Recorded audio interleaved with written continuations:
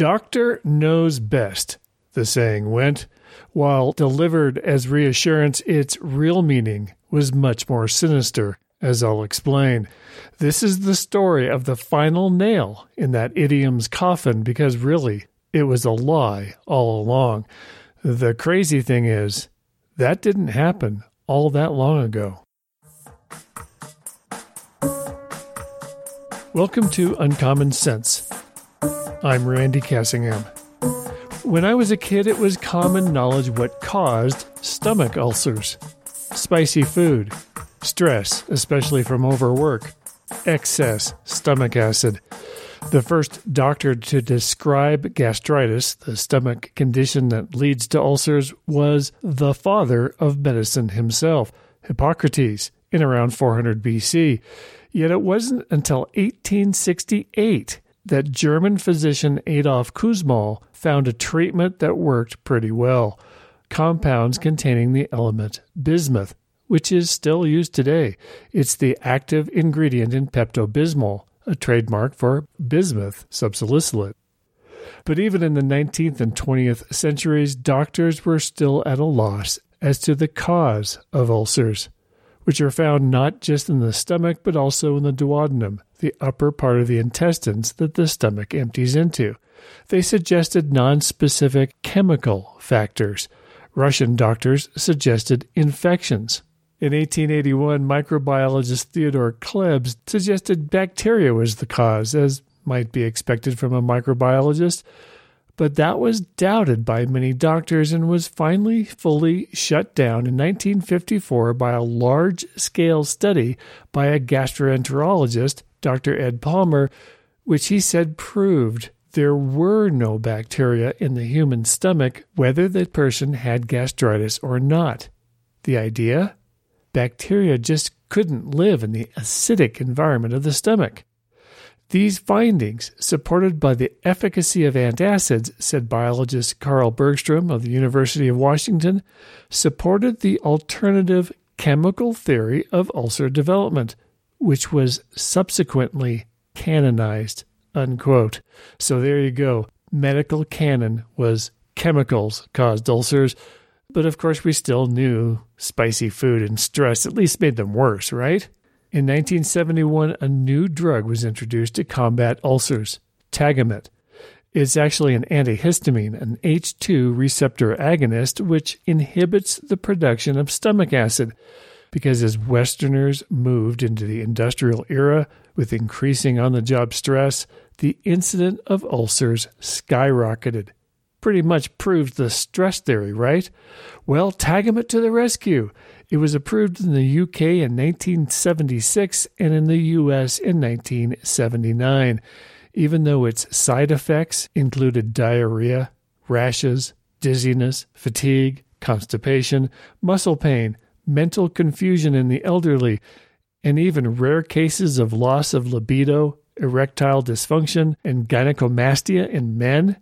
It became the first ever blockbuster drug, the first drug to break the $1 billion per year revenue level for its manufacturer. My wife's father struggled with an ulcer that bled so much that in 1961 he needed 32 units of blood to keep him alive. Doctors froze part of his stomach, and when that didn't help, they cut out 2/3 of his stomach, which meant for the rest of his life, he could never eat very much at one sitting. He was told to be sure to eat plenty of cheese because dairy was soothing to ulcers. While the blood transfusions saved his life, they also, he discovered years later, apparently gave him hepatitis C. But he still almost made it to his 94th birthday. The problem with the story so far is the medical canon, or prevailing dogma, if you will, was totally, completely wrong. Stress doesn't cause ulcers. Spicy food doesn't either. And dairy makes them worse because dairy promotes the production of stomach acid. In 1981, Dr. Barry Marshall started an internal medicine fellowship at Australia's Royal Perth Hospital, working with a senior pathologist there, Dr. Robin Warren. The problem with Tagamet, Dr. Marshall said, was As soon as patients stopped taking their drugs, their ulcers came back.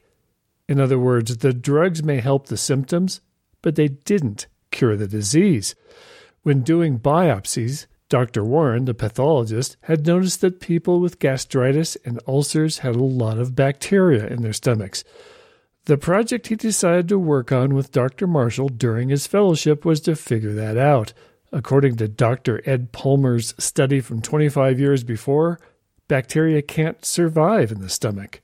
They got a grant that would support the research and got to work. The goal, to prove that bacteria can live in the stomach and try to find out how.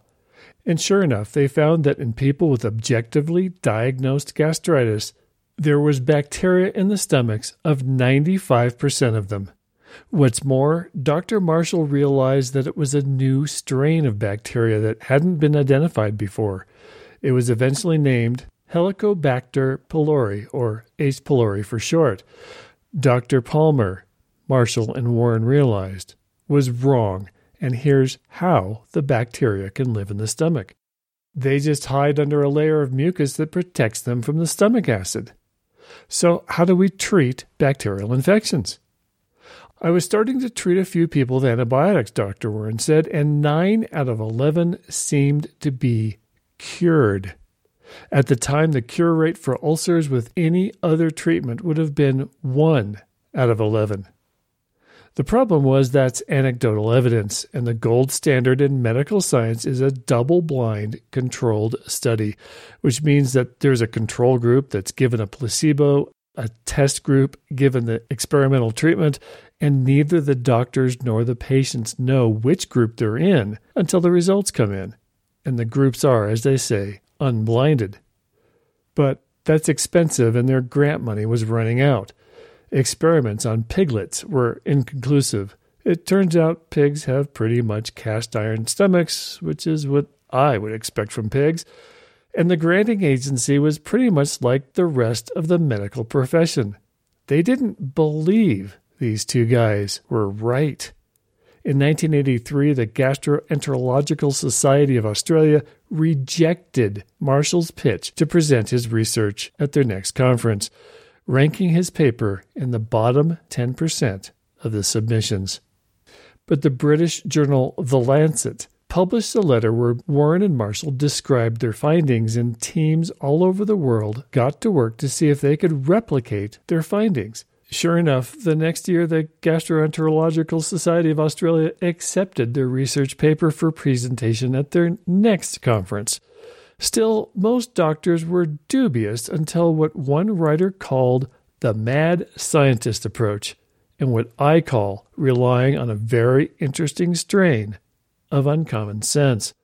In July 1984, Dr. Marshall looked at a beaker of goo grown from the cultures taken from patients' stomachs, a slurry of H. pylori, and he admitted later, quote, drank it down in one gulp, then fasted for the rest of the day. The next day, he felt fine, but a couple of days later, he began to feel ill, and a couple days after that, he started vomiting most of every day. Meanwhile, he had Dr. Warren take regular samples from his stomach lining. Marshall remembered during one of the tests, his boss said, "Barry, I'm not sure why you asked me to do this test on you, and I don't want you to tell me." The objective diagnosis, Dr. Marshall went from perfectly healthy to having severe gastritis in just a few days. After 2 weeks of tests, Dr. Marshall prescribed himself antibiotics and just as quickly made a full recovery, proving the thesis. H. pylori causes gastritis, which causes ulcers, and antibiotics can cure it.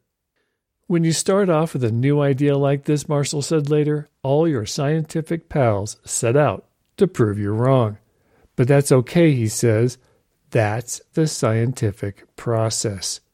In my case, people were especially interested in showing that I was wrong because at the time, I was not at the pinnacle of gastroenterology or even in the mainstream. I didn't know all of its secret teachings, if you like.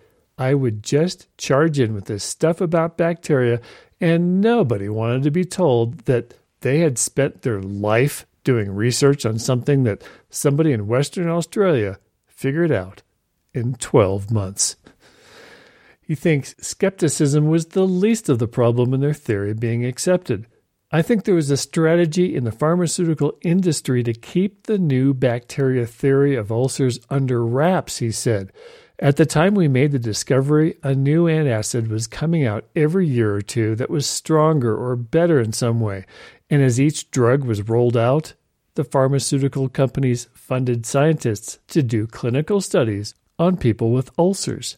The thing is, those scientists were paid to prove the drugs helped, not to show that ulcers could be treated by generic antibiotics. If you look at it from a business point of view, Marshall said, it could only do your market harm and lower your share price to find out that you could actually cure people with antibiotics. But why take such drastic action of infecting himself with H. pylori? We felt it was important to act, Marshall said. Maybe it would have been different if we had been talking about a cure for a skin rash or something. Maybe you can afford to wait 5 years until that's proved. But people died from ulcers, he said, and were having their stomachs or half their stomachs removed. There were permanent, mutilating operations and deaths going on around us. And yet to test our idea, you just needed to take some antibiotics. So we weren't very ashamed about trying to get our message out, even though it was rather preliminary. That's thinking with uncommon sense. Well, not only did formal studies prove them right, in 2005, Drs. Warren and Marshall shared the Nobel Prize in Physiology or Medicine for their work, which has improved millions of lives and saved hundreds of thousands from a painful death. See, the real issue with Doctor Knows Best wasn't that it was reassurance to nervous patients. It was actually a message of just shut up and do what I tell you, delivered by doctors made arrogant by the prevailing dogma. It wasn't that long ago that doctors made decisions for you. They often wouldn't even tell you if you had, say, cancer. But what makes the idiom really sinister is that there's another way to express the same idea. This is the way we've always done it, because everything else we tried didn't work. And I think Drs. Marshall and Warren put the final nail in its coffin, and rightly so. Patients have a right to make their own decisions when it comes to their health, and the attitude behind Doctor Knows Best doesn't allow for that. And here's my evidence that Dr. Marshall's uncommon sense wasn't a one-off fluke. His work was definitely a paradigm shift, he said in an interview a few years after his Nobel Prize win, because it got this stress thing debunked. And the implications of that are much bigger. What else is supposedly caused by stress that we can debunk? A lot of these things that are supposedly caused by stress, you try to track down the reason for that link, and there isn't one, except the fact that we don't have any better cause to blame. Everything that's supposedly caused by stress, I tell people, there's a Nobel Prize there if you can find out the real cause. The show page for this episode is thisistrue.com/podcast89, which has photos of what H. pylori looks like and what Drs. Marshall and Warren look like. There's also a place to comment. I'm Randy Cassingham, and I'll talk at you later.